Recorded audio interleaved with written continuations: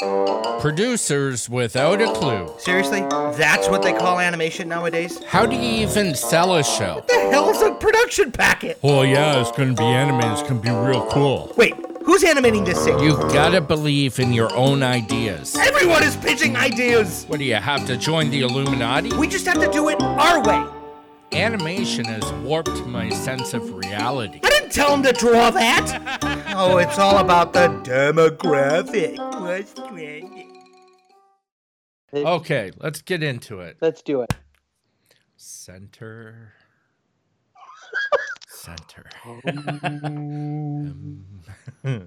All right, so Producers Without a Clue, episode 11.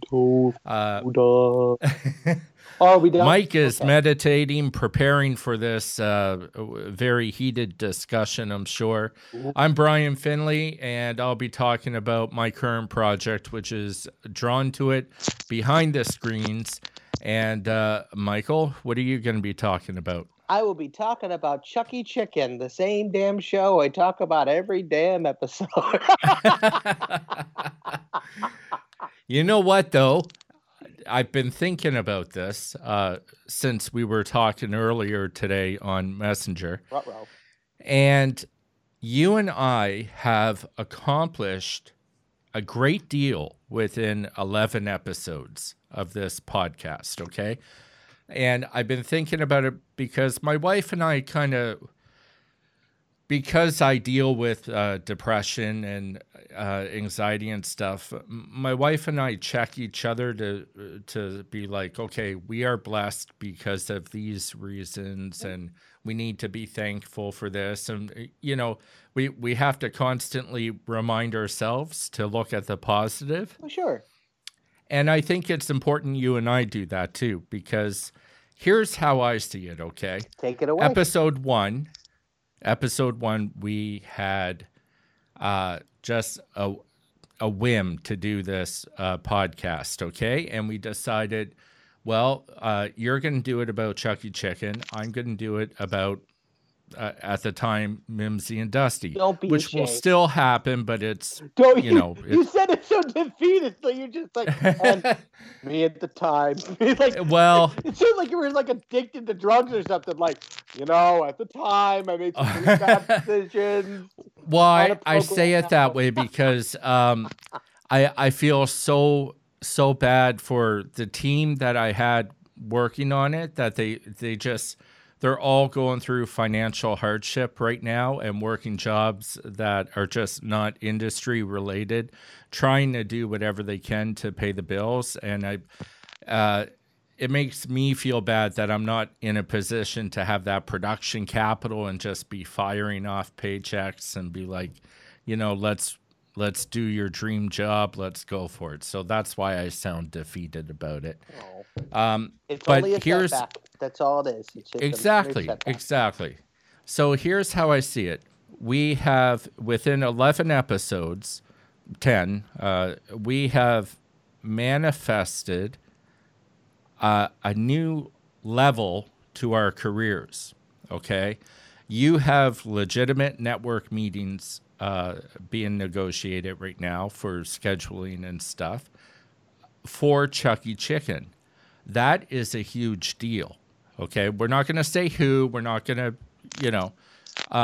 And I've been blessed to pick up this docu-series show, Drawn to It Behind the Screens. You've been very blessed, by the way. Yes. Well, we both have, because do you realize how hard it is to get a network meeting? You know, no, I don't, because I know. I've been very fortunate, you know. I have been. I'm not going to lie. I don't know how difficult it is. I'm a friendly guy. And it is so difficult, especially if you're not represented by an agent. Which I'm not. You're not. You had your own in, which is perfect. Take advantage of whatever little edge you might have. You take advantage of it, and then you pay it back down the road. Oh, 100%. Yeah. 100%. So I mean, if you were just like, if you didn't have if you didn't discover the in that you have, I mean, the chances of getting a network meeting without an agent are just like, you might as well, like, you stand a better chance of winning Powerball, you know, Got close one. the lottery. So, and it doesn't even matter how great your idea is. Oh no, you're 100% right on that, because Yeah. I recently, and I didn't tell you this, I called CAA this past week, trying to figure out, because I was kind of curious. I was like, okay. Just break down who CAA is. CAA is the Creative Artists Agency. So they basically handle animators, and they handle, voice talent and creative people in the industry. They are an agency. Yeah. And ironically, they're the same agency that represents our wonderful Vivian Medrano. So I just took a stab in the dark, and I gave them a call. I called I think it was either the Tennessee or the New York office, but either way, the meeting did not last long at all. It was like maybe 10 seconds in, and I said, I'm looking for representation. Hold on one second. Click. We do not accept any unsolicited and uninvited. I'm just like, how? But yeah. So, first off, do you hear that crackling? I'm wondering if your mic or your wire isn't plugged in, or I don't hear it, but I can. There's a crackling. The mic is rubbing against something, or I don't know. But I don't even have the mic plugged in. Dude. Sorry. It's hard to get mad when you put on that face. You're like, I'm sorry. Sorry. Give me a second here. All right. My grandma does that face all the time. She gets away with murder. Sorry, hold on. We're not doing that all over again, by the way. We're letting it run. We're letting it roll. All right. Yep, letting it roll. I'm not even editing this part out. Okay. After the last episode. Whoa. And I will work on my explicits and on my, watch me lose everything, like all the audio, and then we'll have to redo the whole darn episode all over again. All right, give me a second here. Oh, wait a minute. Let me check my... Yes, check your settings. Let me check all my record buttons. Yes. I'm good. Okay. I'm good. We're all good. Okay, hold on. I didn't forget, but I thought I forgot. Okay. Give me a second here. Oh, that is so much better. Got that deep timbre in your voice now. Ooh, baby. Do you like this voice? Does it make... Good evening, ladies. Michael Cook here, single like a Pringle and ready to mingle. Wow. My number is 803. I'll let you find the rest. How bad do you want them? Happy late Valentine's Day. They also say I have a wonderful voice.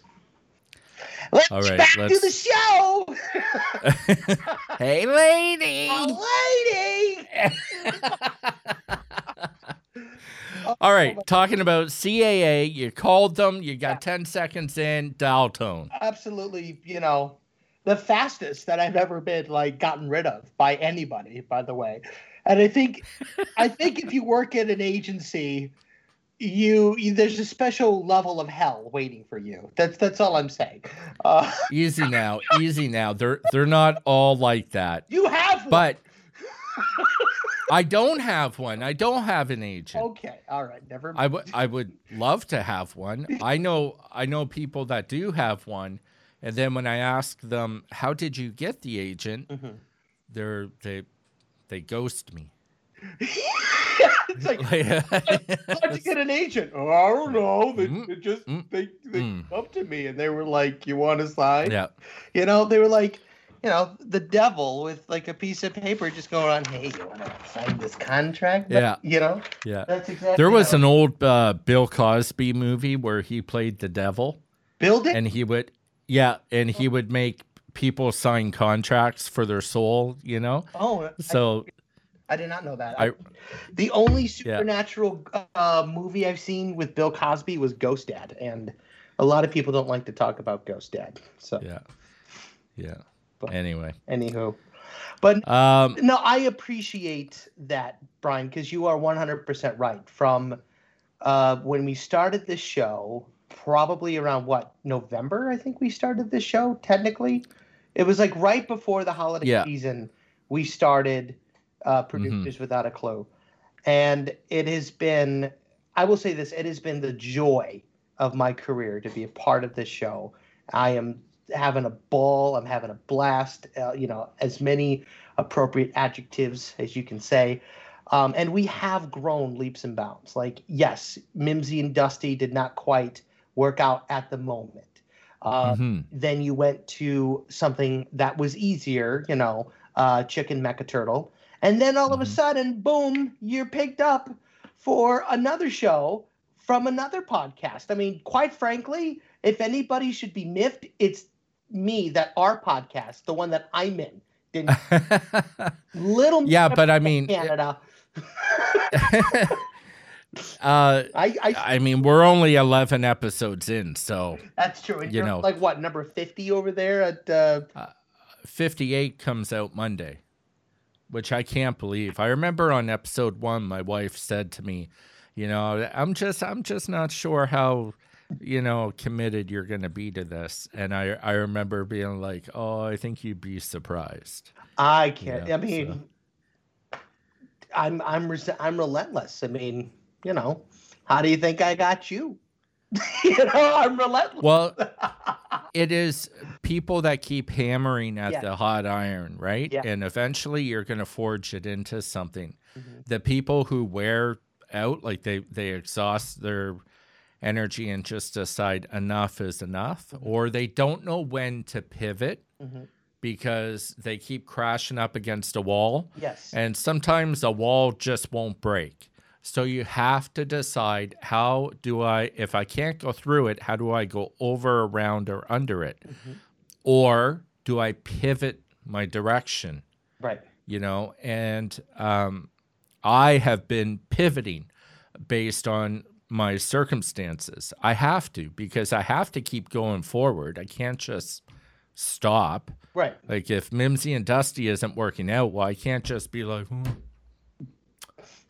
like I got to keep going, right? Yeah. Why won't my show work? I mean, I've been working with the same chicken for 10 years. I have no room to talk. You'd think I'd move on to something. Yes. New. No, I went to Hodgepodge tonight for 5 years. Let's not forget that little stint in my career. Yeah. But it is very important to keep going. Right. Only pivot when all logical parameters have been evaluated, and you can make an educated decision of it's never this will never happen. Just not right now. Exactly. It's not ready. And for those who are, of the religious or faithful persuasion, it's the same thing with life. Whenever you want something to happen in life, the good Lord has a couple of answers. Yes, not now, or soon. So it's what you got to do. You just got to be patient, and you just got to keep trudging the course, and just keep having the faith, which. My wonderful mother, who I love and adore, and I've mentioned many times on this show, has a wonderful saying: "The squeaky wheel gets the grease, so keep on squeaking." So cute. But also, don't say that to me, Mom, in public. Right? Right? Totally. No, don't. Let's keep that one for an at-home thing, Mom. Thanks. Oh, bye. And then she's like, you got a little something. It's like, right there. Why are you telling people I'm squeaky, Mom? I don't do the mouth anymore, okay? Yeah. I told you I preferred to be called high-pitched, okay? Bass challenged, Mom. Right. I'm bass challenged, okay? God. By the way, my mom has noted that there are many times during the podcast that I do this, and she has given me the lovely name of Magilla Gorilla. So whenever, I love your mom. So she's like, "Oh, hi, Magilla. How was your podcast?" I'm like, "Will you knock it off? Not my fault." So it's a funny story because when I was first learning to drive, we have a Six Flags by our hometown that's about an hour away, and I was struggling. I was driving my dad's, non-eco-friendly Hummer H2. This was back in like 2003, 2004. Whoa, your dad's a baller, man. Dude, I can tell you stories about my father. Did he have the PlayStation in it and everything? No, but he actually had spinners. He had the spinner rims.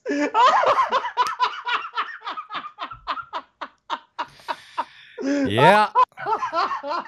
It was amazing, but they never will let me live it down. I just picture him like, they see me rolling, they hating. He used to play that song in the car. Oh, really? I like your dad. Your dad and I have a similar taste. I once thought about getting the cheap clip-on spinners for my minivan. Oh my God! No, he had like the chrome ones. I mean, he had them. He didn't wear them all the time. He only had them for like. He went full exhibit on it, eh? Pimp my ride. Oh my God! Well, when you own a company, you can do crap like that, Yeah. But anyway, to get back to me driving real quick. So I was frustrated. He's like, "What are you doing?" And I'm just like, "Oh." And I'm like, "What are you doing there, Magilla? Drive!" Ever since then. Now you got me doing that. I'm like, I want to be a gorilla too.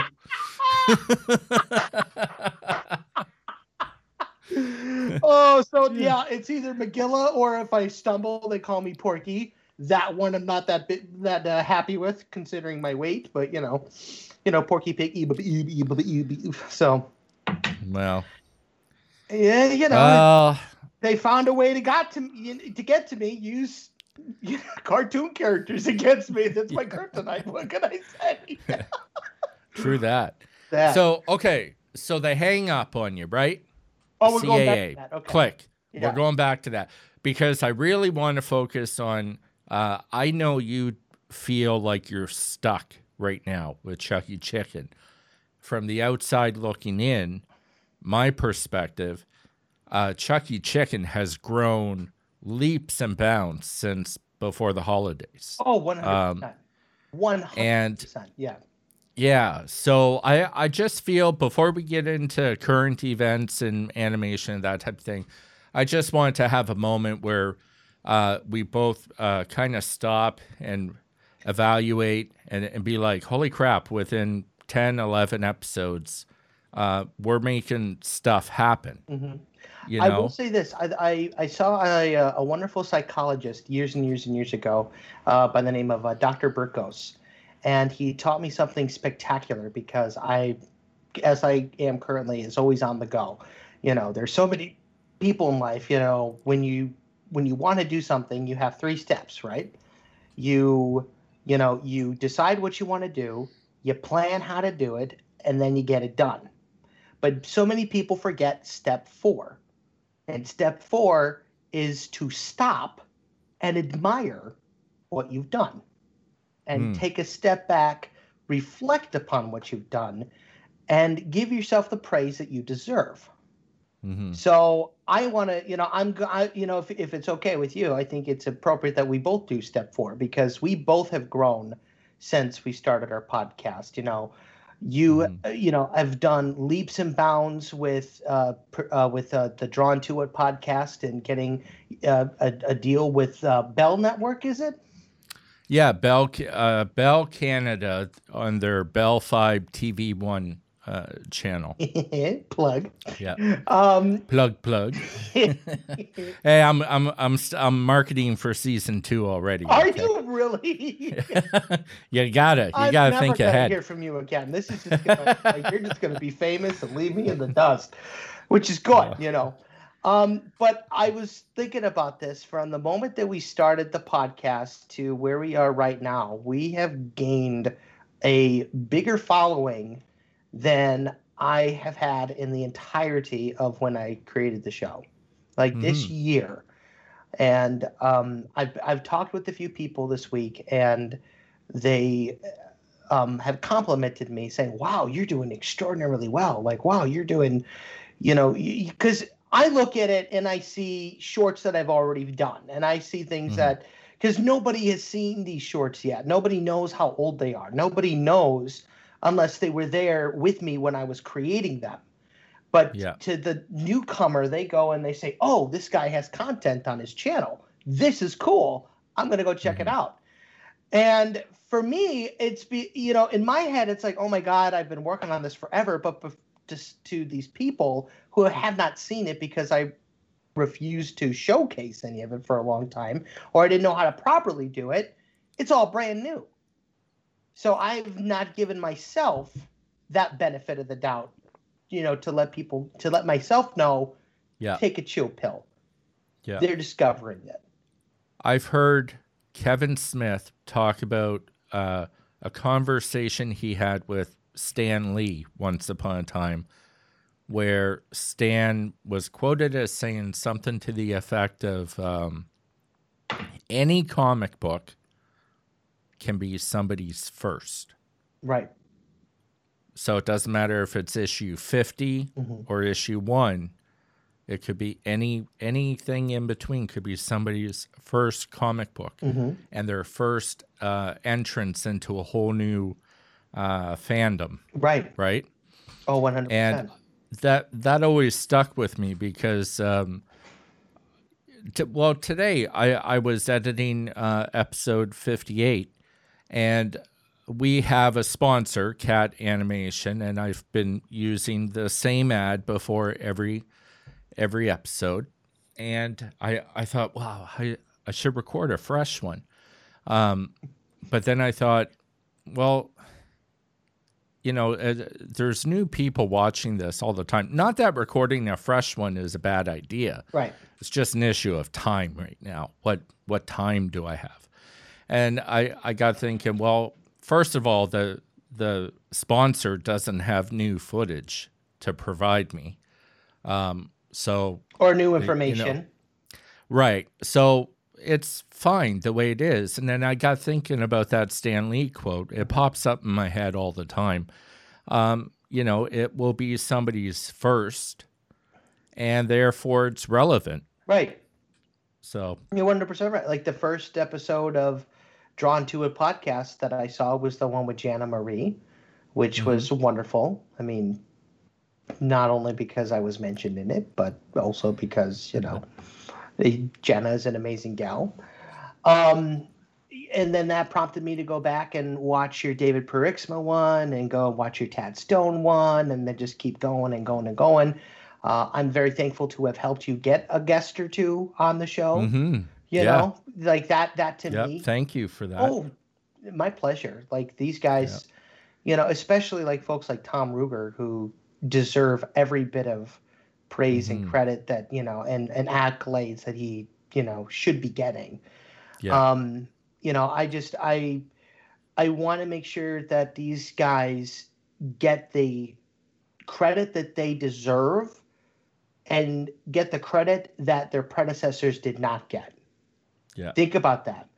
The guys that we grew up with, the Renaissance people, Glenn Keane, Andreas Deja, Eric Goldberg, they get more credit today and more recognition than the people who taught them.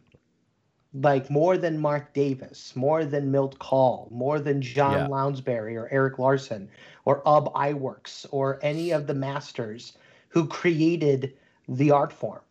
And then, my only hope and prayer is that you and I get to be able to get to a point where our work is evaluated and, either raked over the coals lovingly or,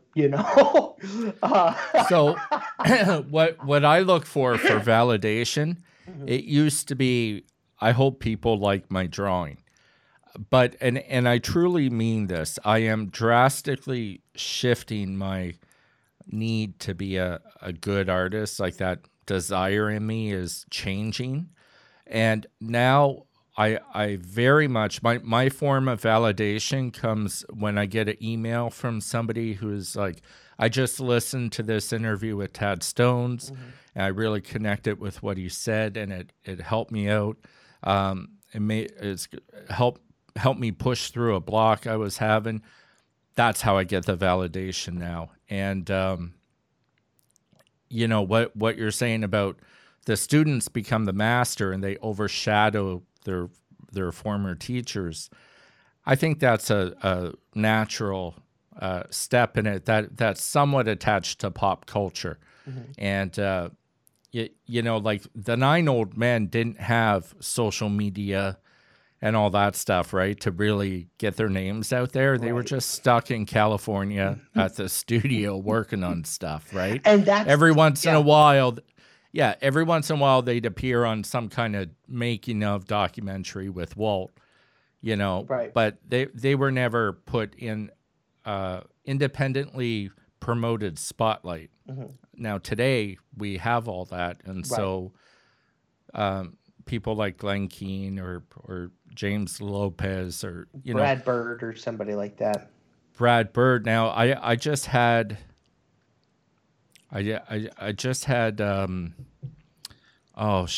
Mark Whiting, the creative art director on Iron Giant. Yes. And he's going to come back on and talk specifically about Brad Bird, working with Brad Bird and the team and that chemistry.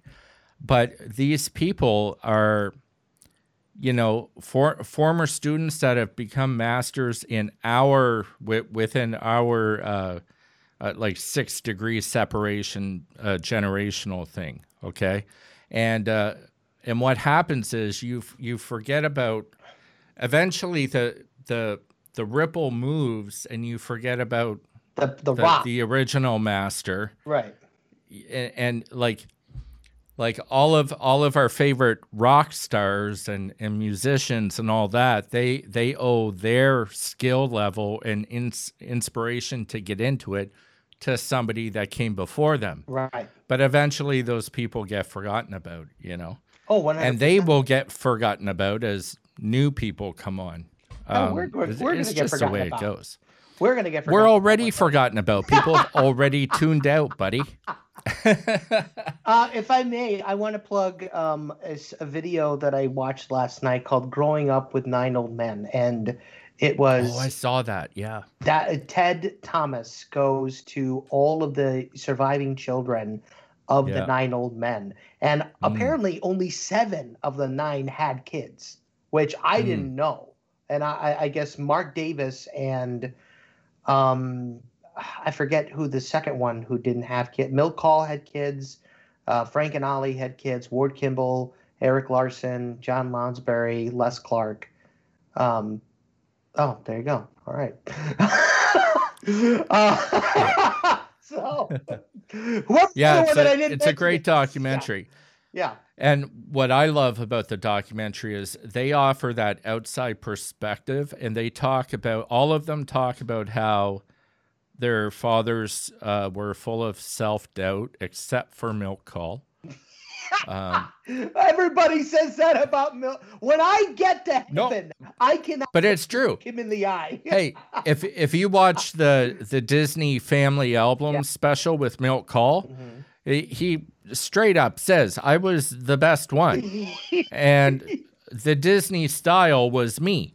And furthermore, Andreas Deja's gone on record as saying, yeah, that's a pompous thing to say, but it was 100% true. Right. So, you know. Yeah. And but because he died shortly after they made that family album. Well, who's the best? Not you. You're dead. Right. I'm so sorry. Wow. Carl. That got dark fast. That got very dark. And oh no. Your mama needs to have a talk with you, I think. Oh, I'm so sorry. I'm sorry. Anyway, my apologies to the entire family of Milt Kahl. I love the man's work, so please do not. Again, send your emails to pwacprojects@gmail.com. Links and everything in the description down below. Have you gotten any emails, by the way? I have to ask. Have you gotten any? I have not. Okay. So you're lucky. You're lucky.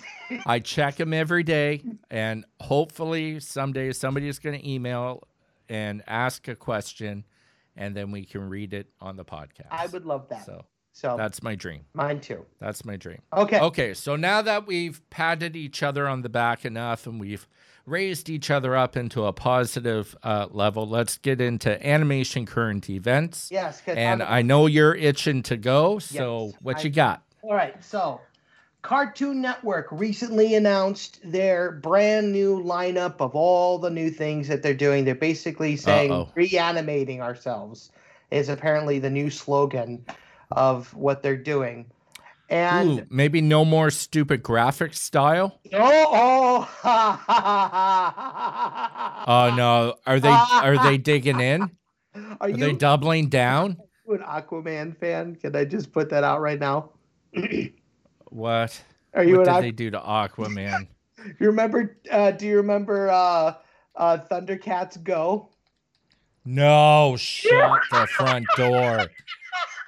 Yes, yes, they're doing it with Aquaman. Well, they didn't learn from Thundercats, did they? Learn. They're so dumb. They're so dumb, he says. Wow. So Chucky Chicken will never be on Cartoon Network, basically. Well, they're trying to go after that Teen Titans Go crap, right? Exactly. Not that Teen Titans is crap. The joke, it's a funny show. I just don't like it visually. Nothing is good anymore visually. That's the problem. Because you get all these kids that are coming out from CalArts who are learning the beanhead approach. I mean, I looked at a Disney Pixar film that is supposed to be coming out in the next year, and they did the CalArts bean style in 3D. How could you do this? Why are you doing this? But yeah, anyway, they're messing up Aquaman. They're putting out a new show. What have they done? Putting out a new show. Yeah. Oh my God. It's not good. Sorry. Listen, here's the thing, okay? Somewhere, a team of people have worked very hard on this show. First of all, let's get that straight. It doesn't matter what style a show is. It's a hell of a lot of work. Yes. The problem is I just don't understand this style for that property at all. But either I'm 45. I'm not a 8 to 12-year-old, so I get it. I'm out of touch. That's the thing, though. Like, kids deserve better than what they're given today. Because I'm going to use the same example I continue to use, and I'm being quiet because my neighbor slammed on the wall because apparently I'm being too loud, but whatever. Not like really? Oh, yeah. Not like her dog keeps howling every damn second of the day, but whatever. So in the 90s, we had all the beautiful shows that came out on Nickelodeon. We had all the wonderful shows that came out on, the Disney Afternoon. We had all the great shows from Cartoon Network. And you know what the cool thing was about cartoons back in the day? You could flip the channels and you knew exactly which one you were watching.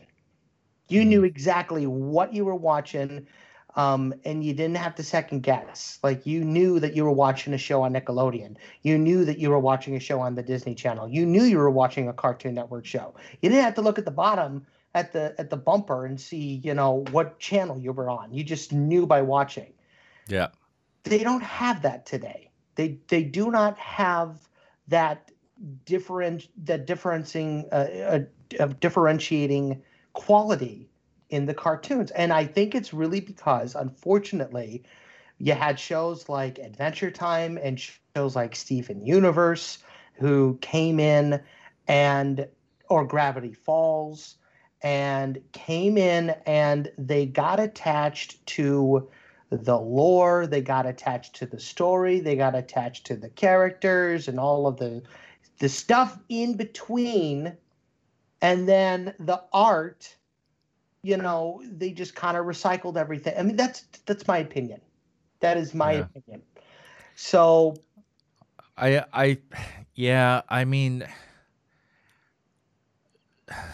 it's hard for me to say what is on my mind because I don't want to seem insensitive to, like, you're talking about people's jobs, right, that are working on these shows. And that's the thing. Like, whoever is lucky enough to get a show picked up by one of these networks, I congratulate them.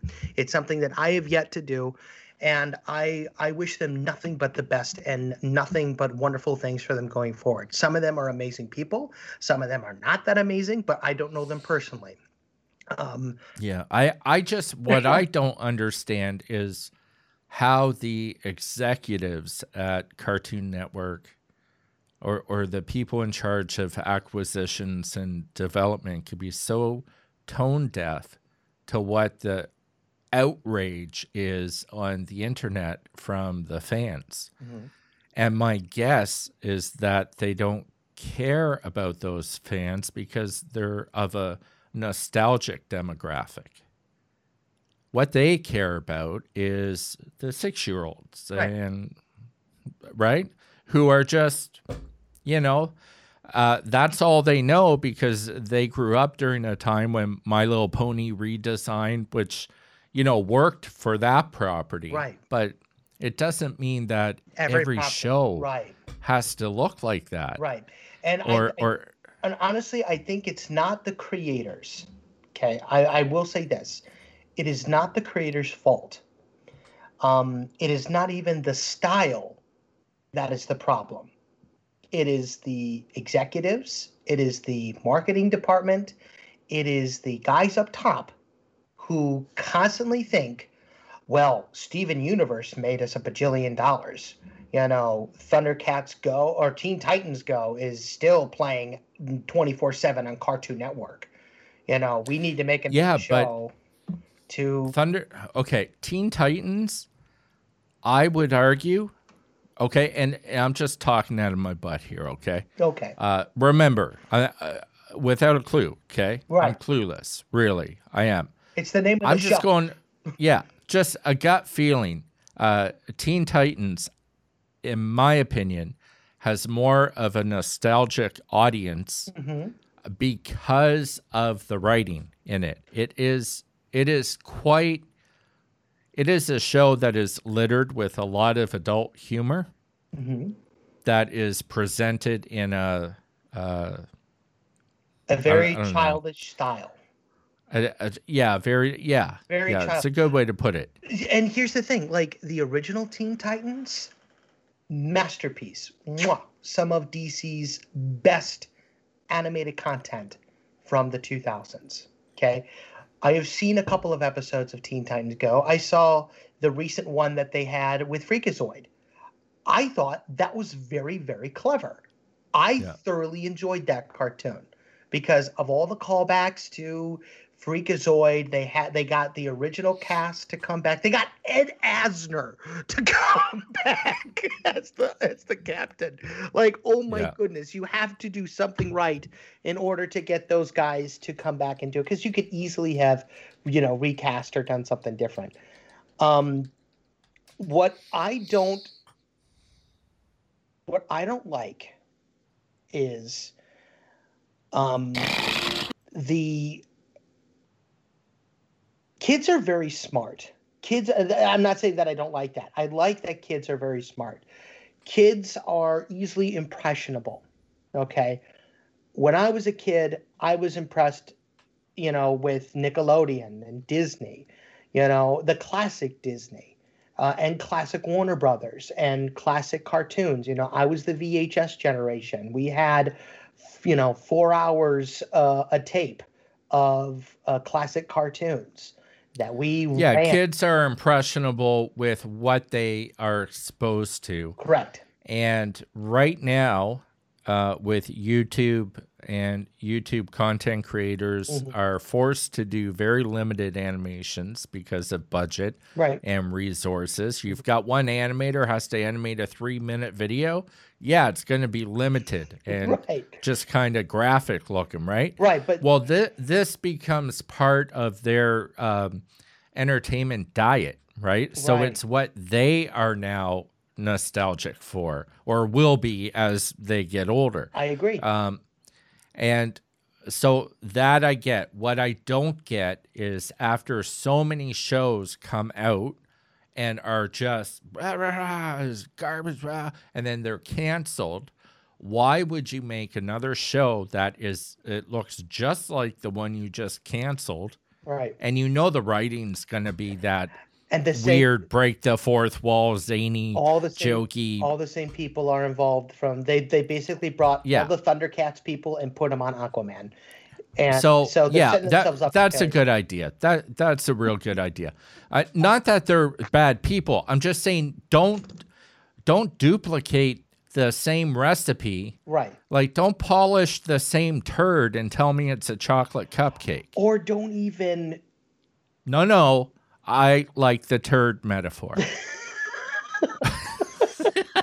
Or flush the damn toilet and come up with a new turd. Don't go and try. It's so frustrating because these studios have hundreds of ultra creative people working for them, and then you get 1% of management at the very top of this pyramid, and they think all their ideas are the top ones. Right. Now, I got to say with this, I was so impressed in my talking with Bell, how excited they got about my ideas.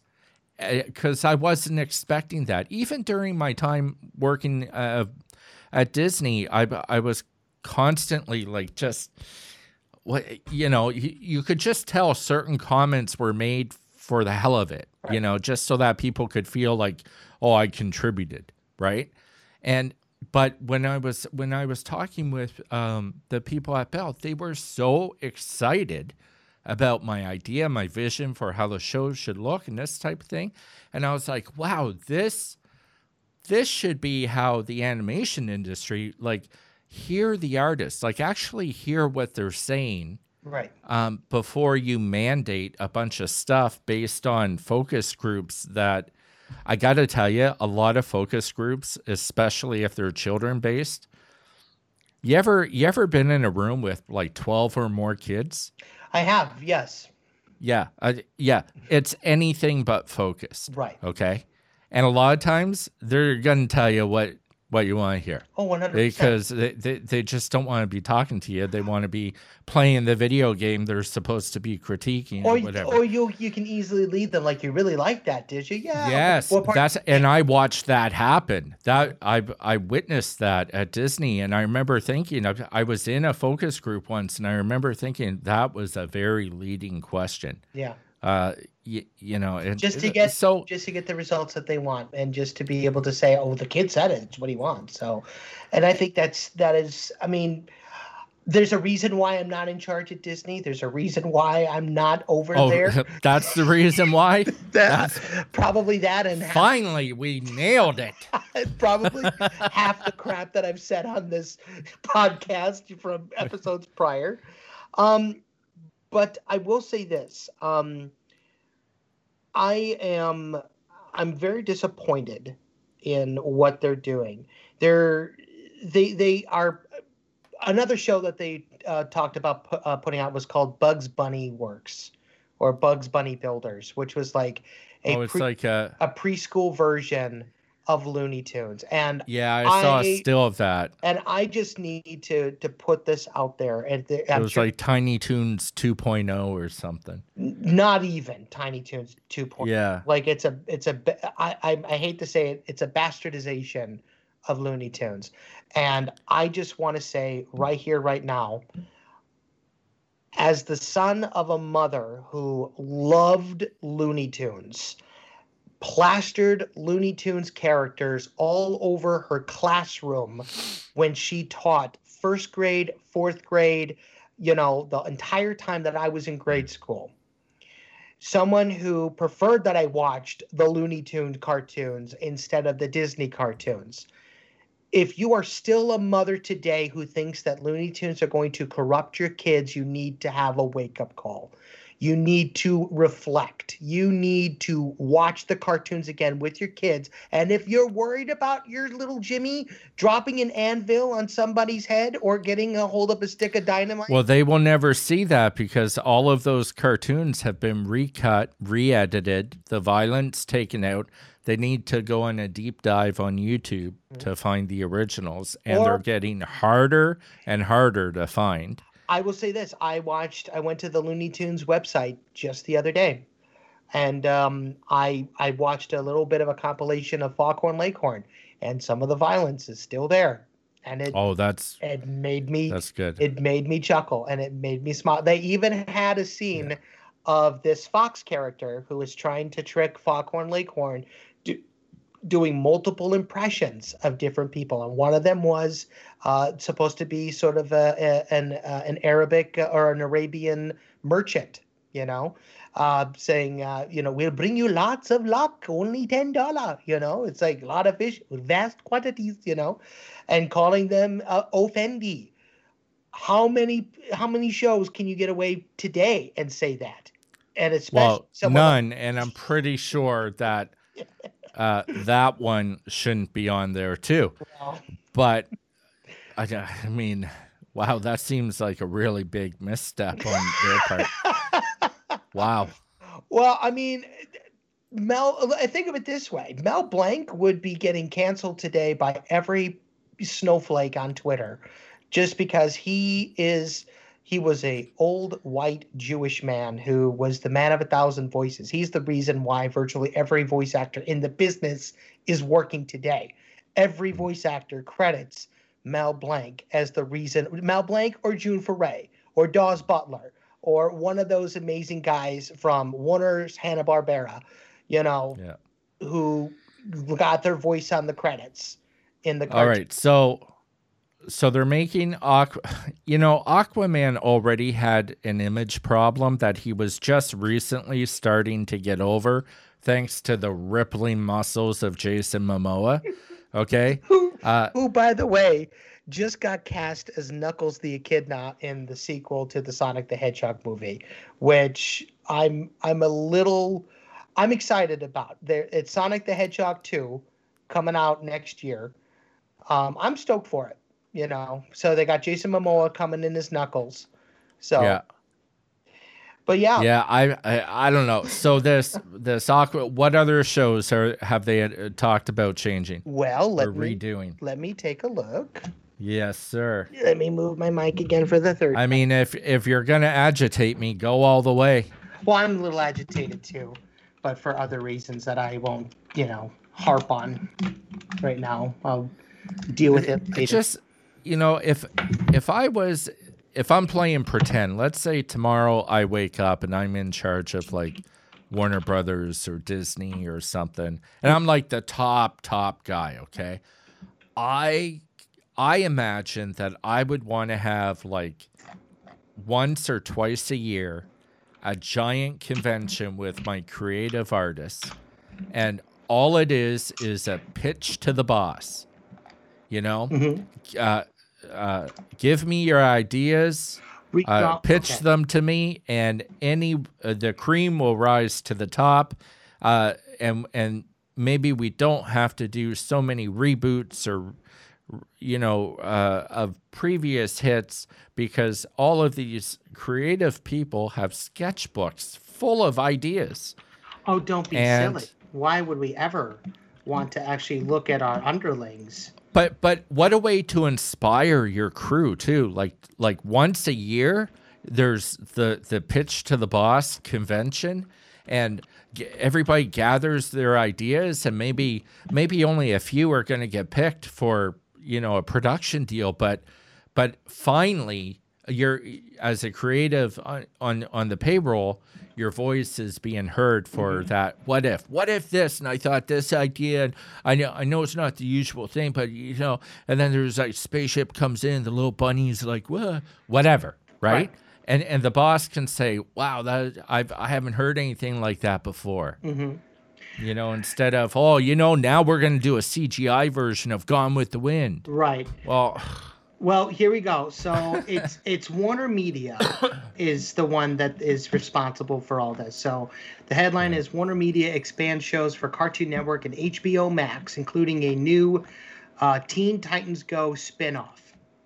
So basically, so here's a direct quote from Tom Asham, the president of Warner Brothers Global Kids, Young Adults, and Classics. Basically says, after 100 years of creating some of the world's most beloved IP, I love how it's just... We decided to screw it all up. Today we are at the beginning of our new story with the history, corporate unity, and modern approach to be the industry leader our heritage deserves. That to me is just such a PR. It's corporate speak. It is, and that's all it's called "Redraw Your World" is the new tagline for Cartoon Network. Which translated means we figured out how to make bright, punchy cartoons cheaper than ever before. Make them woke. And we can crank them out faster than ever before. Yeah. And we figured out that right, borderline of, the least amount of work we need to put into it. Right. It says here, the company saying they aim to empower kids to feel comfortable with who they are, embrace their uniqueness, and believe in their own ability to impact change. As part of the new branding, Warner Brothers announced that it signed 10-year-old viral musician Nandi Bushell as Cartoon Network's first musician in residence to create content for their platform. So now they're just getting kids directly to make the stuff, which... Well, I mean, I like that. I like seeing a kid get exposure like that. Unfortunately, it's being presented as a PR thing. It's terrible. And that sort of takes away from the... Instead of me wanting to give them a good slow clap and saying, good for you guys. Right. That is inspiring. I'm left thinking, geez, now you're using a 10-year-old as your front-facing card to show your new direction. Like, Yeah. So here we go. The new lineup is they're doing Ben 10 specials. They're doing three. I like Ben 10. They're doing 3 44-minute specials based on the hit Cartoon Network series Ben 10, set to premiere in April of 2021. The first Ben 10, 10,010 takes place in the. I'm not gonna bore you with the block of text, but they're coming out with new Ben 10 specials. Yeah. They're Craig of the Creek, which is created by Steven Universe writers Matt Burnett and Ben Levin. Season 4 of the Emmy, GLAAD, and NAACP Image Award nominated series is back. So they're going season 4 with Craig of the Creek. Gremlins S2. So the first season, Gremlins: The Secrets of the Mogwai, is currently in production. And it's going to have the voice cast with Isaac Wang. What's that look like? Gremlins 2 is season 2 green light on this animated prequel to the beloved film franchise. Doubles down on the yet-to-be-aired series from the Warner Brothers Animation and Steven Spielberg's Amblin. Okay, so they're basically taking Gremlins and they're doing a prequel animated show. Warner's and Amblin. Yeah, I'm just trying to figure out what it looks like. Oh, I don't know. What the art style is. I just have a block of text here. You can look it up and then I'll look at it later. Secrets of the Mogwai. Yeah, I'm not seeing any. Wait, I hope that's not it. I bet it is. No, that looks like a fan-made video game. Moving on, we have Infinity Train Book 4, Jade Armor. in production with Team TO and featuring a talented all-female creative team. Jade Armor centers around the martial arts loving Lan Jun, an unlikely teenage heroine who must learn the ancient secrets of her family. You can look this all up on comicbook.com. Yeah. So basically, they've got a lot of new shows. Some of them may be great, maybe awesome. They're doing I do want to mention 2 more here, or 3 more. They got Gross Girls, which is being created by Parks and Recreation producer Adam Scott and other people star Naomi Scott. Gross Girls? That sounds funny. I have no idea what it's about. Yeah, and apparently Naomi, I do, if it's the same Naomi Scott that I think it is, Princess Jasmine from... Really? Princess Jasmine from Aladdin is more than likely going to be producing. Oh, that's going to be a fun. That's interesting. A fun one. But again, look at the art style, though. I've yet to see it, so let me take a look here. They're coming out with a brand new Gumball, Amazing World of Gumballs movie. I'm not in. I'm really not into this. This style. This. Oh, here we go. Yeah, no, still not really into it. But again, that's subjective, right? Right. The issue I have, and as I said, is when something fails. Normally, we talked about it at the beginning of this episode. You pivot, right? And then to do it again, but just put a different, to use a video game term, skin on it. It is just it's like touching a stove and going, oh, that's hot. But maybe if I touch it now, it's hot. Right. But the burner's been on the whole time. Right. The last 2 I want to mention here are Teen Titans Go, The Night Begins to Shine. It's a spin-off series to Teen Titans Go. The cast is going to journey back to the world of Night Begins to Shine when the musical land falls victim to a sinister new threat. And then the final one is the Tweety Mysteries, which is, get this, a live-action animated hybrid adventure. Like Woody Woodpecker movie. That follows a curious tween investigative journalist and podcaster named Sydney and her sidekick, Tweety Bird. Okay. So at least with that, it's a little bit of an original spin. No, it's not. Sylvester and Tweety Adventures from the 90s. They did it already. No, but they did live action mixed with animation? No, they did an actually good show with Sylvester and Tweety and Granny solving mysteries in 2D animation. Oh, yes, I remember that. Yeah, the backgrounds in that were amazing. And I mean, it was one of that whole era of animation was amazing. And again, same people, Warner Animation. Warner Animation is capable of doing so much better than what they're doing. And I don't understand what is wrong with Disney, with Warner's.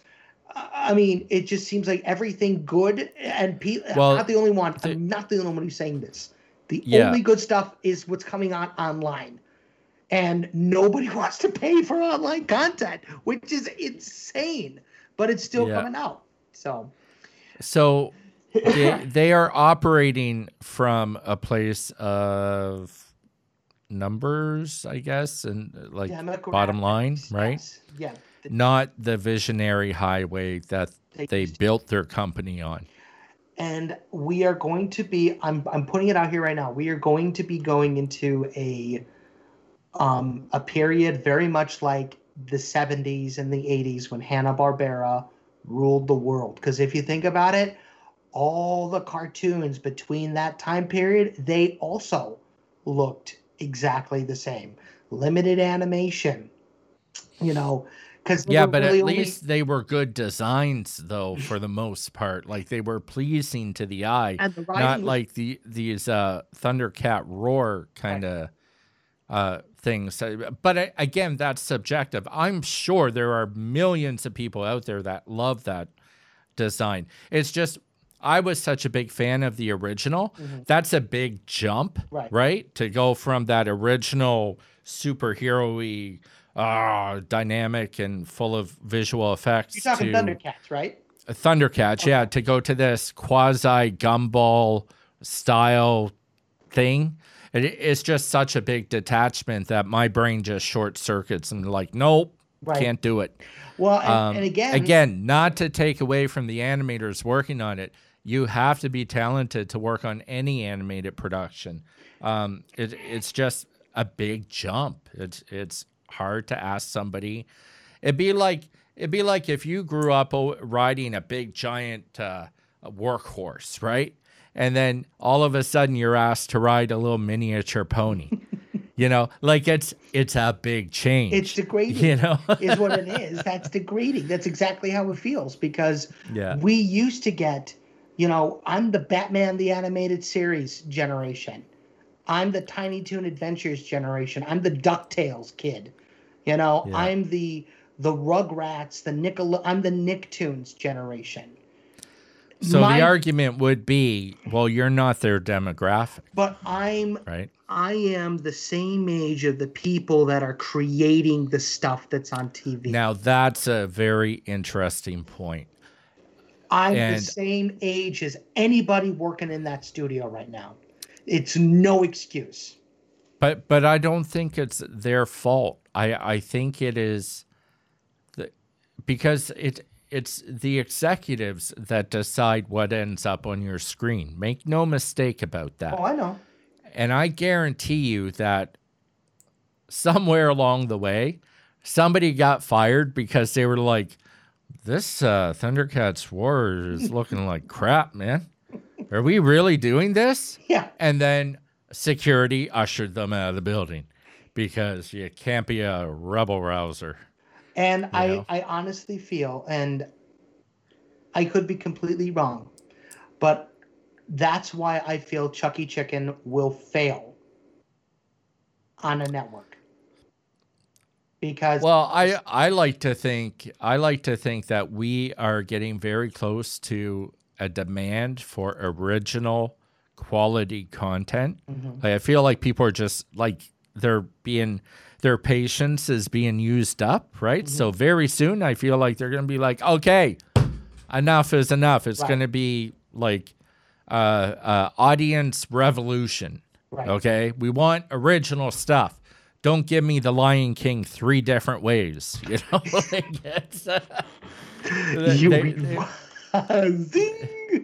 yeah. Well, listen, and I'm a huge fan of Jon Favreau. Okay, huge. I can't stop watching his stuff. But The Lion King was just, look what we can do with this technology, which is fine, but maybe you do that on an in-house production as a test, and then you come up with an original story. Watch the Nostalgia Critic review of the 2019 Lion King. He says it perfectly. He says Jon Favreau was trying to essentially make real-life Africa out of the Lion King. Yeah. And by the way, you know what a good way of making real-life Africa is? If you go to Africa and you film real-life Africa. You know what is so messed up about that whole movie? It's so realistic. The only live-action shot in that entire movie is the sunrise. That's it. And I'm thinking to myself, we're suckers. You know, I mean, because I have now seen 3 of the latest Disney remakes in theaters. I saw Dumbo, I saw Aladdin, and I saw The Lion King. Dumbo, I stayed all the way through, went out feeling more depressed than when I walked in. Me and the young lady that I saw it with. I really enjoyed Aladdin. I did go back and see that 2 more times in theaters. I did like Aladdin. See, now you might have to hand in your critique card. Because Naomi Scott, man, I'm telling you, she does things to me. I'm just saying, I know she's you married. you are in a very small percentage with that Aladdin stuff. I gotta tell you. No, I mean, but Aladdin is my favorite movie. I love Aladdin. It's one of my favorite films. However, I walked out of The Lion King. I walked out right after Can't Wait to Be King, and I got my money back. And I got a car. I said this before on the podcast. I got a card back, and with that card, I saw Sonic the Hedgehog. I didn't even put money towards Sonic the Hedgehog, but I saw it because I'm such a big fan. And I am praying, before we get into our talks about our shows and everything, I do want to say this, that as a producer and as a person, I think it's important that I talk about this because there probably are people who feel this way. I have been, for the longest time, very, very jealous of Vivian Madrano. Very, very jealous. Oh wow! Okay. I was very jealous because I didn't see us going down this road. We're going down this road because there is a shout out to Vivian. Yes, love you to death. And now, I've always been, I've loved what she has done for the animation community on YouTube. I've researched her story. I've watched a bunch of her interviews. She seems to be a very humble person. She seems to be a very well-spoken individual. She went in with a plan. She knew what she wanted to do. She made the right connections. She had friends in high places that she got genuinely through school. She did it the right way. And hard work, very, very hard work. Yep. And now her show got picked up from A24. And now not only that, but she has another show, Hell of a Boss, that is running on YouTube right now and ranking in millions of views within minutes of it being uploaded on YouTube. And for the longest time, I was really upset because I'm like, the content is not my style. Like, it talks about demons and, hell and, all this other stuff that, as a Christian, I am taught to stay far away from, not even play around with. But I let that get in my head, and I let that mess up my judgment, and it made me realize that I was a hater because she did what I've always wanted to do. She changed the game. And I've been stuck for a very long time. I guess I was also really mad because there have been people on her cast that I've wanted to be a part of Chucky for a very long time. I'm not going to get any names. But they've either auditioned before and there were just some things that happened in the past that the cards didn't line up, or they just don't return my calls anymore. But I cannot hold Vivian responsible for that. I cannot hold Vivian responsible for my anger and my jealousy. I cannot hold her responsible for any of that, because at the end of the day, it is not her fault. She did well, and at the end of the day, she ain't wasting any time thinking about you. She's not. Trust me. No, exactly. Right?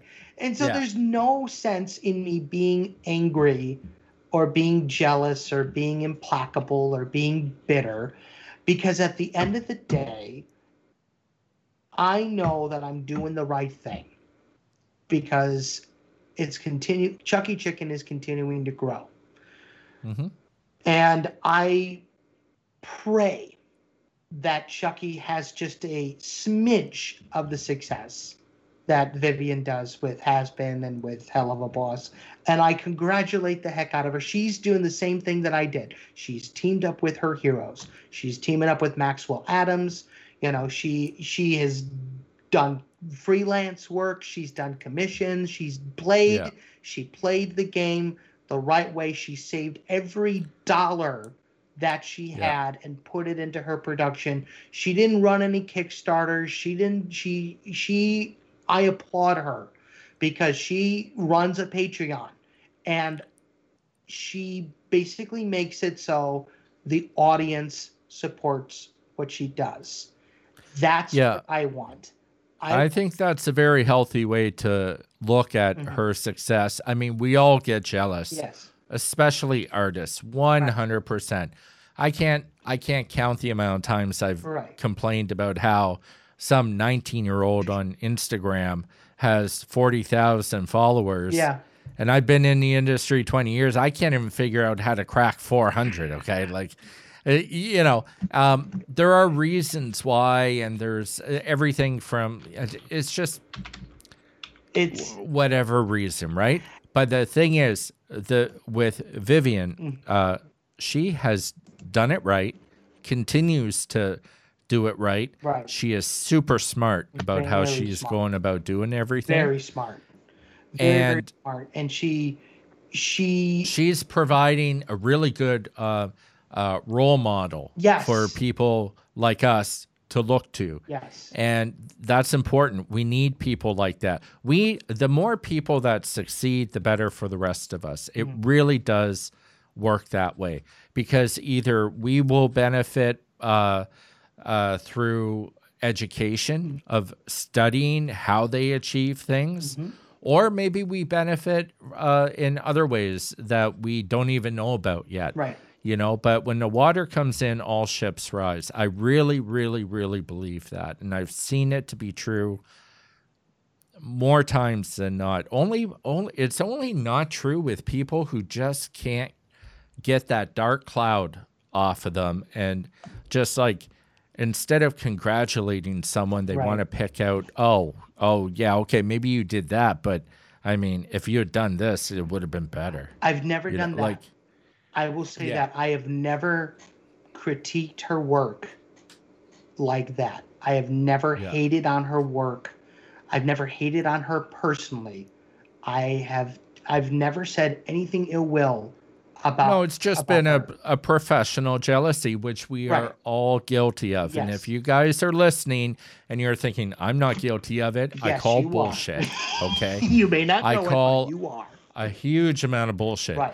We are all guilty of it. That how to figure out if you're healthy is if you can wake up one day and do what Michael has just done and say, listen, for the longest time I felt this way for no justified reason other than jealousy. And now that I've rethought it, I can now appreciate and look up to the accomplishment. 100%. And 100%. So, and I have bought Vivian Madrano. I have bought Helluva Boss merch. As a matter of fact, I do want to showcase this because I want to prove that I am a fan. Sweet. As well as of the person who, you know, I did buy some merchandise. I bought a litho, and I actually got it autographed. And check out the autograph. I made sure that I got proper representation. There you go. So I am a fan. I love her work. I am so proud of her because at 27, you know, however old she is, she's in her late 20s now. She's killing it. Killing it. She's killing it. You know, and I cannot be mad at that. It's going to do nothing but draw. And here's another, just one more thing, and then we can get into it, I promise. I realized that I was becoming Max Fleischer. I don't want to be Max Fleischer. For those of you who don't know, Max Fleischer is the creator of Betty Boop. He is the guy who brought Popeye the Sailor to the screen. He created his studio out of the Inkwell films in the early 20s. He's the inventor of rotoscope, but he hated Walt Disney. Yeah. He hated... Again, professional jealousy. Yes. Right? He was the sweetest man, but if you mention Walt Disney, he just went into a tizzy fit. Yeah. And it wasn't until the early 1960s when he had lost his studio, lost his company, lost everything that he had, including an amazing relationship with his entire family and his brother, Dave Fleischer, that his son went to go direct 20,000 Leagues Under the Sea for Walt Disney. And Walt basically said, have your father come over to the studio. I want to meet him. I want to talk with him. We'll have a reunion with his animators who are now working for me, and we'll have this amazing reunion. And they did. and they reconciled and they became friends. So I don't want to wait till I'm old and gray to do that. I would love to work with Vivian one day. I would love to pick her brain. I sent her an email, actually, as soon as I overcame that. I sent her an email, and I was very cordial. I said, I'd love the opportunity to pick your brain. I know you're tremendously busy. You've had a tremendous amount of success. I'm incredibly proud. I'd love the chance to talk with you and to just get to know you as a person and as a professional. And she has not responded yet. I'm not sure if she will. I've gotten lots of emails sent. Well, you put it out there and then you let it be, you right? You put the olive branch out. That's all I can do. But just sending out that email and doing all... I'm pretty sure this has been a one-way dark cloud, though, okay? No doubt about that. No doubt about that. Yeah. But it's true, because if you're so implacable and you're so bitter and you're so filled with jealousy, you cannot be used for the gifts that you have been given. You are put in a jar and you're stewing and you're just... And it's poison. It is poison to your creativity. Yes. Your growth, your success. It's poison. I spent all of my 20s trying to outshine my peers. I didn't have the talent to back it up. I had all the ego in the universe, and the professional jealousy oozing out of my skin.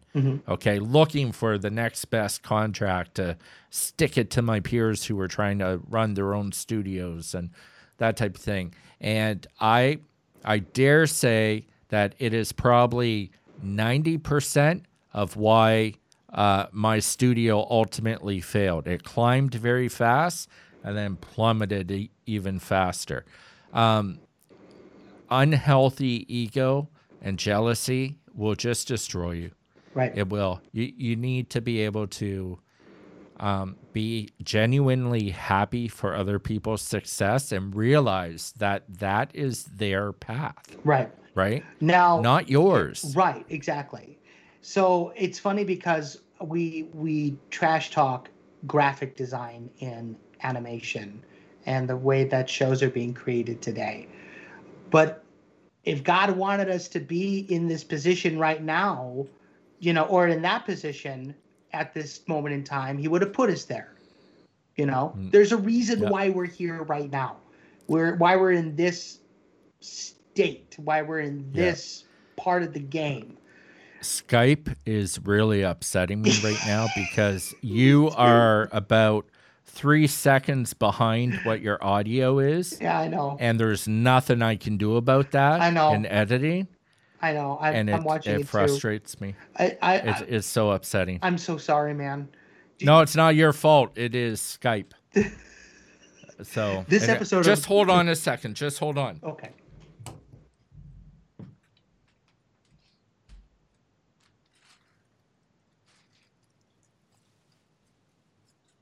Don't worry, I'll edit this out. Okay. And I just wanted to get something for when it's my turn. And that, kids, is how... I'm kidding. What? Nothing. Are you sharing your stint in porn? Shh. Well, my OnlyFans. Sorry, Mom. OnlyFans. Sorry, Come Mom. on. Hey, Bill's got to get paid, right? Again, pwacprojects@gmail.com. No, that's cool, man. And I have so much respect for that awakening in you, and I know how hard that can be. Yeah. There's nothing harder than trying to battle your own ego and like punch it into a manageable level. Yeah. And it's so funny because after I let go of that jealousy, I started getting a few more phone calls, and I actually heard from Jim Jaroche over at Channel Awesome. We had a very nice conversation today. That's great. And then I also got an email back from Tom Ruger. We got a meeting planned for tomorrow. So, fantastic! Yes. That's great. So he wants me to send the document of our meeting that we should have recorded. So I got to figure out how to record the next meeting over. It'll be fine. We'll figure it out. But Yeah. So kids at home, if you're dealing with jealousy and you're dealing with all of this negative, number one, you're human. Do not beat yourself up over it. It's part of the territory. It's part of being an artist. You always want to better yourself. Jealousy, or be as good as somebody who you see excelling, right? It is great to have ambition. It is not good to be bitter. Okay. Yeah. Number two, once you get that jealousy and you understand what's holding you back and what's going on, I get to see the anger building in you, and it's so sad. Are you building in me? Yeah, because like the delay on Skype. Oh yeah, it's really bothering me. Let's just stop real quick and try again. You think you want to join the call again? Yes. Okay, let's try that. Let's give it a whirl. Let's see what happens.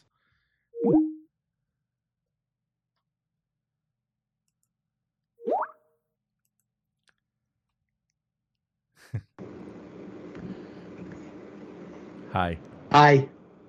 Oh no. You know what? Let me do this. Hold on. Let me close my windows because maybe that's what's freezing it up. All the crap that's. I don't know.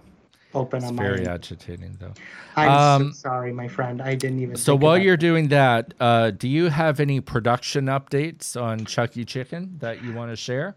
Yes, I do. As a matter of fact, so we have been in the process of redesigning the concept packet. You, me, and Rebecca, and we've also been in the process of doing a amazing poster. You can still hear me, correct? Yes. Oh, okay. Yes. Okay, cool. Yep. We've also been in the process of doing a poster that's going to be the cover sheet of this. I'm sorry, packet. I can't look at you. It's very agitating. Don't worry. Keep going. Keep going. I'm going to be sharing my screen here in a second, so bear with me. Okay. So, it's okay. Can't even look at you. So I do want to showcase a few really cool drawings that we've gotten. And some character designs as well, which I'm super stoked to share. So let's do this. So last week we showed off Tino's stuff, right? Did. Yes. Little update on Tino. He unfortunately had to drop from the project for the time being. He's dealing with a lot of stuff in his home in South America. He is feeling terrible about it, and we've talked and we've made it right. He will be coming back very, very soon, but he just has to step down for a minute. For sure. Priorities, man. Family first, 100%. Always. 100%. So, Can you see my screen? Can you see? I can. Perfect. Yeah. So, this is the basic red line, the original red line for the poster that we're going to be doing. And again, because of the new version of the show, basically taking place on the Valley Studios lot, by the way. And I want to share some of these little, because I put some personal touches in there. So I'm actually really excited to share these with you in case you didn't get them before. So if you look inside of, for example, this studio building, you'll see a poster right here. That is going to be a nod to the first Chucky Chicken cartoon, Wake Up Call. So it's going to be a black and white poster next to an old-timey camera. And then if you look on top of the building that Janice is flying over, sorry for the lagging issues. I'm at home, so I'm not at the studio, so that's probably why we're dealing with these issues. It's all good, man. It's called Studio HPT, and that is in reference to the very first show that Aaron and I did together, Hodgepodge Tonight. And we even have the Hodgepodge Tonight logo on the building, which was this beautiful marquee that had the HPT in it. Nice. We have the Valley Studios water tower. I was debating what type of water tower to do. I didn't want to just straight up do the Warner Brothers water tower. So I just took one from my hometown in Oswego and I put Valley Studios on it. I like it. Yeah. I like it because it's egg-shaped, too. Yeah, exactly. So it fits, you know. Yeah. I'm sorry that it's just kind of getting all buggy on me. I don't know what you guys are seeing, but I'm going to move on to, I'm going to refresh it here. Yeah. So give me a second here. Yeah. Okay. So that was the black version, the black line, the original rough, right. And then here's the first red line. And then we also, I wanted to incorporate all the different types of stories that we would be telling in the show. Like, for example, we got Johnny Jackrabbit dressed up as Superman. We got Janice dressed up as Tinkerbell, Freddy riding in on a rocket, Louie riding in on a cow, Luca riding in on a craft services wagon. You know, we got Margarita holding a songbook, and Chelsea trying to catch up with Chucky and Chew, and a little film reel just for added measure. But it's like a working studio run by Toons. And right. I'm very excited to see how it's going to come out. So we recently did some red lines, so I'm going to go ahead and show those. So this was my official redo of it, which still needed work. You went ahead and you altered it. You made it look even better. Just a few parts, just that's a few all. bit, and then I did a green line. So I love it because we go black, red, green. So then the green is pretty much ready to go. And then I'm happy to reveal the brand new and improved Chew Chipmunk. So cool. Yes, so cool. Yeah, I love it. Yeah, so Chew is now redesigned, and he's just looking ever so good. Actually, I don't. Oh, here's the final one. Here we go. So here's the final Chew Chipmunk. We had a bit of a dispute because I wanted it to be red robe, yellow sash to harken back to his original costume. However, you guys talked me into switching the colors because of the Shaolin monks, as well as the fact that the gold just reads better off of the fur. We gave him the acorn on top of his staff, which is fantastic, and the braid, the rat tail braid returned. So I'm very, very thrilled that we have this character pretty much the way that I envisioned him all those years ago, but now he's PC and he's just awesome, and I love him so much, which just makes me very, very happy. I do want to show you a few other things that we've been working on here. So after we got that done, I went back and I did the other character black lines. So we got Louie here riding the cow. I love those taxidermy props that they have in like movies. So I just had to have this silly looking cow, and who better than Louie Loon to ride a cow? I mean, he's just the wild Australian loon, so no one better. So then here's Janice as Tinkerbell, which I did, and I think it looks really great. Redo of Johnny Jackrabbit here. We got the little J right there for Jackrabbit. And then we also went back and we did, here's my pass at Tommy to go back and to get him more on model with the new design that we have. Here's my pass on Freddie Fox. Just, plussing it a little bit better. And then my pass on Luca Bacon. And then Luca. So then you, of course, went back and I think we're getting into other characters here. Oh, no, not quite. Okay, now we are. Okay, so then while we're doing this, our amazing artist, Rebecca Rodriguez, has been working on redesigning our female leads, Margarita and Chelsea, and this is Margarita. I love this hair. I love the costume. It harkens back to her South American roots. She's very much inspired by Sofia Vergara, who is sort of like the inspiration for the character. And then she did another version with this hair, which is actually inspired by Rebecca directly. Apparently, this is like her hairdo that she does. She put the flower in, a little bit more of a basic costume. She remembered to put in the tail feathers, which she had not done before. And then she also did this version, a different take, kind of interesting. Not quite what I was thinking, but, it worked. And then, of course, we were resharing it. And I went in and I did a whole bunch of props, which Rebecca absolutely loved because we were talking about redoing props. So I want to share a couple of these with you for upcoming episodes of Chucky Chicken.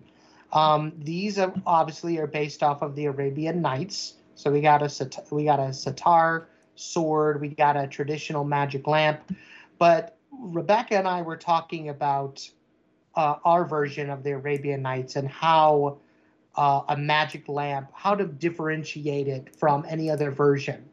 And one thing that I just couldn't stop laughing at was maybe instead of making it a magic lamp, why not make it a magic moonshine bottle or a magic mason jar? So that's exactly what with a firefly in it. No, with Louis in it. No, you're right. It would be the same color as the traditional magic lamp. It'd have a cork in it, and if you look on it, this is actual Arabic. This is this is how you would see triple X, distilled. You hope it is. I know it is because I put XXX in Google Translate, and that's what came out. Wow. I really hope, okay. I hope that's what it means. Otherwise, I suck. I'm probably going to get messages. That is not what it says at all. Yeah, maybe. But I had a ball with that. We did a bag of magic beans. And then Chelserella's slipper. I went back to the magic show and I drew Chucky's magic table and magic hat. Rebecca was cute because she said, I don't like the bag. And I'm like, why? She's like, it's too bulgy. I said, it's a burlap sack filled with big ass beans. It's supposed to be bulgy. And then she laughed. She's like, true. And then a campfire from the campfire episode that Tom had mentioned about, his version of an interview by the campfire. And then I went back to Grim Grinning Giblets and redesigned the candlestick that floats in the air. So I had a lot of fun with these, and this was a wonderful exercise to get into prepping for props, which will be the next step after we get done with the character designs. And then somebody went ahead and redlined the wrong one. Not that one. That's actually really good. The wrong design for the character. The only difference is, Rebecca just has to put the costume on it. I was more or less redlining the pose. The pose of it. Yeah. I did changes in the hands that were she was trying to do like a whole brushing the hair out of her face kind of deal. Yeah. So yeah. Well, yeah, and that's what I have there. Yeah. But the angle of the hand just wasn't. It was just looking wonky. So I just tweaked that. Yeah. So, but you took this beautiful Sofia Vergara inspired costume and you just went ahead. Let's make Rebecca a margarita now. That's what. And I woke up to this morning and I was a little upset. I was like, "What the hell? What happened?" Well, I like it. Of course you do. You did it. And speaking of stuff that you did, here's the red line that you did of Freddy. I mean, well done, good sir. I love how you mastered. I need to work on proportions because I just suck at them so bad. I don't know why. And then you helped me out with not one, but two amazing red lines of, actually 3. No, 2. Sorry. 2 red lines of Tommy Turkey fixing the pose in the hand and the beak and just making all that beautifulness and his bigger jowls and his weird uvula, but that's okay.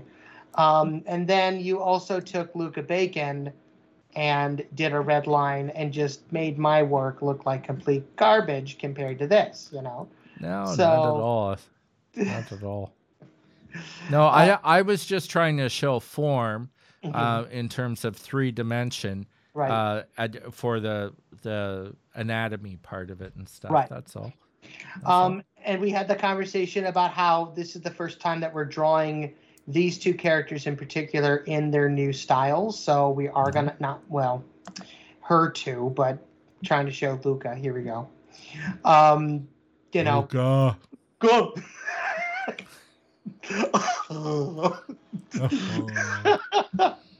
No. Love that buzzard so much. Yeah, me too. I used to do that to my kids all the time when they were like 2 to 3, and then there was like an overnight day where they were like, "Dad, stop." It was like funny the day before, and then all of a sudden, stop. My dad did that too. He's like, no. So that's how I learned about the buzzard, beaky buzzard. Yeah. And then I actually wanted to point this out because I feel like we are probably going to get rid of the cigar. I did some research, and the original version of Chuck E. Cheese had a cigar. Believe it or not. But dude, you're talking about way back. I know. So it's not applicable anymore. The next year in 1978, they took away the cigar. So I'm probably going to be taking away the cigar from Tommy as well. I know. I'm not as implacable as people make me out to be. I can you see me okay? Am I back? Yeah, there you go. Hello. So you're still out of sync, and it drives me crazy. Oh, well, don't look at me. But look at the cuteness of the punim. The punim. My punim, my little dimples. Look at that. These are lady killers, by the way. Yeah, there's something. There's something all right annoying. Yeah, there's something. Very cool, man. That's a lot of progress in 1 week, by the way. Oh, 100%. Yeah. I love where we're going. I am very proud of us, honestly, wholeheartedly. And it takes, I know it takes a minute for me personally to get to that headspace where it's like, we've made a lot of progress, but we've made a lot of progress. The conversation that I had with Jim Jarosh today, I went to him basically kind of feeling low. I was like, I'm having a rough time producing this thing. And he's like, dude, you're doing great. If anything, I would find a producer to help you make the phone calls and do the things so you can be more creative and hands-on with your team, because doing both can kill you. And I said, well, anybody? And he said, as a matter of fact, I do. I'll give them a call and see if they're interested. I'm like, okay, very cool. That's a win, brother. That is a win. That's awesome. Yeah, and Jim is still down for he's going to probably do, instead of doing Louis Loon, I'm going to probably have him do Johnny Jackrabbit. Yeah. So because he's got the voice for it. He's got that great. I'm excited to hear what he's going to do. Lots of wins. Lots of wins, lots of personal wins for me as well. I do feel like the pressure has been taken off to try and beat Vivian Madrona. Like, no, I don't need to do that anymore.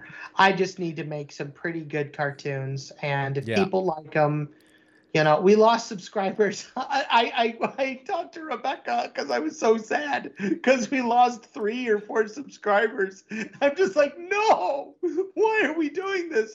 And she's like, Mike, don't worry about it. It's probably a bunch of spam bots that got deleted. Oh, yeah. You don't have to worry. That fluctuates. And I'm just like, that's a thing? It's like, yes, that's a thing. I'm like, okay. It is a thing. Yes. We've got spam bots following Drawn to It channel. As soon as I post a PWAC episode, like 30 seconds after I post it, I get a spam bot reply of, oh, good point at time code 103, and then a link or something. And you click the link, and trust me, don't click the link. Okay, you don't want to see what's on the link, and it's probably going to jack your computer up. So anyway, is it me like in a lewd photo, just doing like? It sure ain't you, but it's something. I try to delete them as fast as I can, but sometimes the second I delete them, they pop right back. Yeah, so I report them. I need to say this real quick. I've gotten some comments on some Chucky Chicken stuff that I posted on my personal wall, as well as on the Chucky social media. I've had people put links to their own work on my posts. Oh yeah, that happens. Don't do that. That is such a jerky thing to do. Just acknowledge. If you're gonna post something, I'd rather have a meme, or I'd rather have a GIF, or I'd rather have, I love your work. Let's talk. Let's collaborate kind of deal. Sure. Hell, I'd even take a troll over somebody like that. Like that just is such a jerky thing to do, to say, oh, that's good. By the way, check out this. Listen, I apologized, and I won't do it again. Okay? It wasn't you. Jeepers. But learn. Not going to tell you twice. So. Well. But.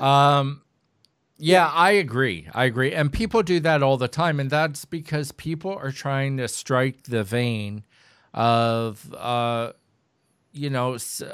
social media success. Right. Gain the following. And everything is on social media if you're trying to get mine. Let me tell you right now. No, yeah. Although I've had a lot of people send me friend requests recently. Like I probably got like 25 new friend requests. Be careful with those. They're not all real people. Oh no, I look at them and they have links, they're gone. And I can tell, like, if the picture is too hot to be talking to me, they're gone. That's all I got to say on that. And I know. Yeah. So, Porky Pig with the Kardashians right here. Let me tell you, that's my family picture. But well, very good. Good job. Thank you. Good job on all that. Looks great. Continues to look good. Rebecca has a way of polishing our scribbles into beautiful final pieces. We need to get her on the show. We need to get her on our podcast. I'm all for it. We need to get her on. Because the only thing better than one person constantly out of sync is two. So let's do it, man. I feel so bad for her. She's in Puerto Rico and they have garbage reception over there and garbage connections. I don't know if you realize, but I am trying very hard not to swear tonight. I need to put that out. I appreciate that. The sheep needs a break. Oh, does he? It's losing its voice. It's like.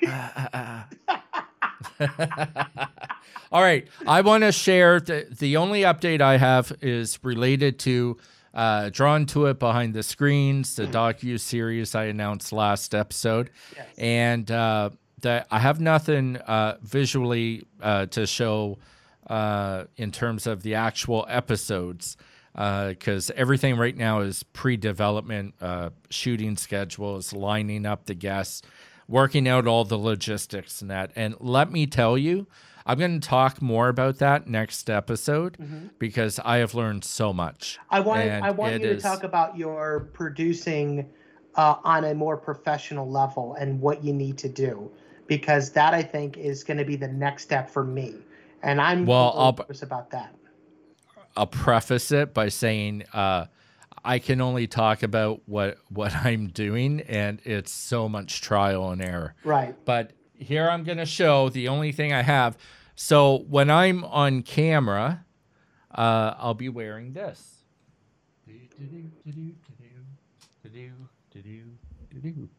You see? Fantastic. You see that? It's a hoodie. Fantastic. That is amazing. I want one. Drawn to It Studios, Inc. I want one. How much? Where can I get one? Well, we'll talk. Okay. I like that's fantastic, my friend. This one is the most expensive hoodie I've ever bought in my life. And it's because I had to look for a company that sold tall. Because I get most of my clothes that big and tall. Not just because of the fat part of me, which I'm working on very aggressively. You have but lost weight. I have. Oh, thank you. Yeah, you actually, I can definitely see it. You're starting to look really good. I went to show my wedding ring. I'm like, dude, I'm married, but I don't wear a wedding ring. Oh, you don't? Well, let's talk. No. Let's talk. Yeah. Hey, what she don't know. So tell me more about the Tundra that's New Brunswick. I'm very interested. the Tundra. Yeah. Super quickly, Valley Studios is now an officially licensed and incorporated business, which is amazing. Yay. We got our EIN numbers and we are licensed and ready to go, which is wonderful. We are licensed in the state of Iowa. Yay. So that's a big deal. That's good. So I'm officially a business owner, which is huge for me. I'm excited. I really am. Well, that's great, man. That's like so much going on from like just last week. Mm-hmm. That's a lot. Yeah. Yes, it is. So the next time you message me and say, dude, I feel like I'm not getting anywhere, I'm going to show you this episode. I will go back. And then you'll be like, huh, yeah. I am the shiz. Okay. Oh, yeah, I am. Huh. I'm surprised. Okay. Yeah. Yeah. F yeah. Yeah. Pluck yeah. Pluck yeah, mate. Cool. All right, we're gonna end it there. As always, links below. Yes. And okay, so please be sure to like this video if you like it. Please leave us a comment and let us know down below what wins have you had lately in your project. Oh, that's a good one. What wins have you had? Because we are celebrating wins along with losses. And Brian, you mentioned this last time. It's important that we're doing this because we get to see the roller coaster that is the production process, because it's not just wins. There are losses, and it is important to acknowledge and to celebrate and to talk about both, because if you you cannot appreciate the wins if you do not have the losses. You cannot appreciate the summer without the winter. So let us know, what wins have you had this week, or what losses have you had, or what have you been able to overcome personally that will lead you to becoming a better producer in the future? Let us know down below. Again, if you have any questions, comments, topics you want us to talk about, you can hit us at multiple email addresses. Primary one being PWAC Projects. That's PWAC projects@gmail.com. You can hit us up also at vs.valleystudios@gmail.com. You can like us on Facebook, on Instagram. You can follow us on Twitter. Please be sure to also follow Chucky Chicken Official on YouTube, Real Chucky Chicken 2008 on Instagram, Real Chuck Chick on Twitter. Follow all of his social medias. And Chucky Chicken is also now on TikTok. So we will be doing TikTok videos of Chucky Chicken. So I am ridiculously excited about that. I have never done that's TikTok great. But I cannot wait to have, and they have to be under a minute. So that's a beautiful way for us to do some extra. You can do Chucky reveals feelings to his crush. Chucky does dance challenge. Yep. You can have him flossing if that's a thing. I don't think flossing is. See, that's my point. We're old. No, flossing that's a Fortnite thing. You know? Yeah, but not anymore. Nobody cares about it anymore. We'll find the dances. We'll figure it out. I mean, it went the way of the Running Man. It looked awesome, and we'll figure it out. And if we need to put one up there just for posterity's sake, we will. But again, please follow us on all of our social media. Please share this with everyone in the animation community. Check out Drawn to It podcast behind the scenes. Thank you, sir. When it releases on the Bell Network in Canada, be sure to check out the official Drawn to It podcast on YouTube. All the links for everything will be in the description down below. Thank you so much for cluing in with us, but now we got to clue out for the time being. Thank you, folks, and that's all, folks.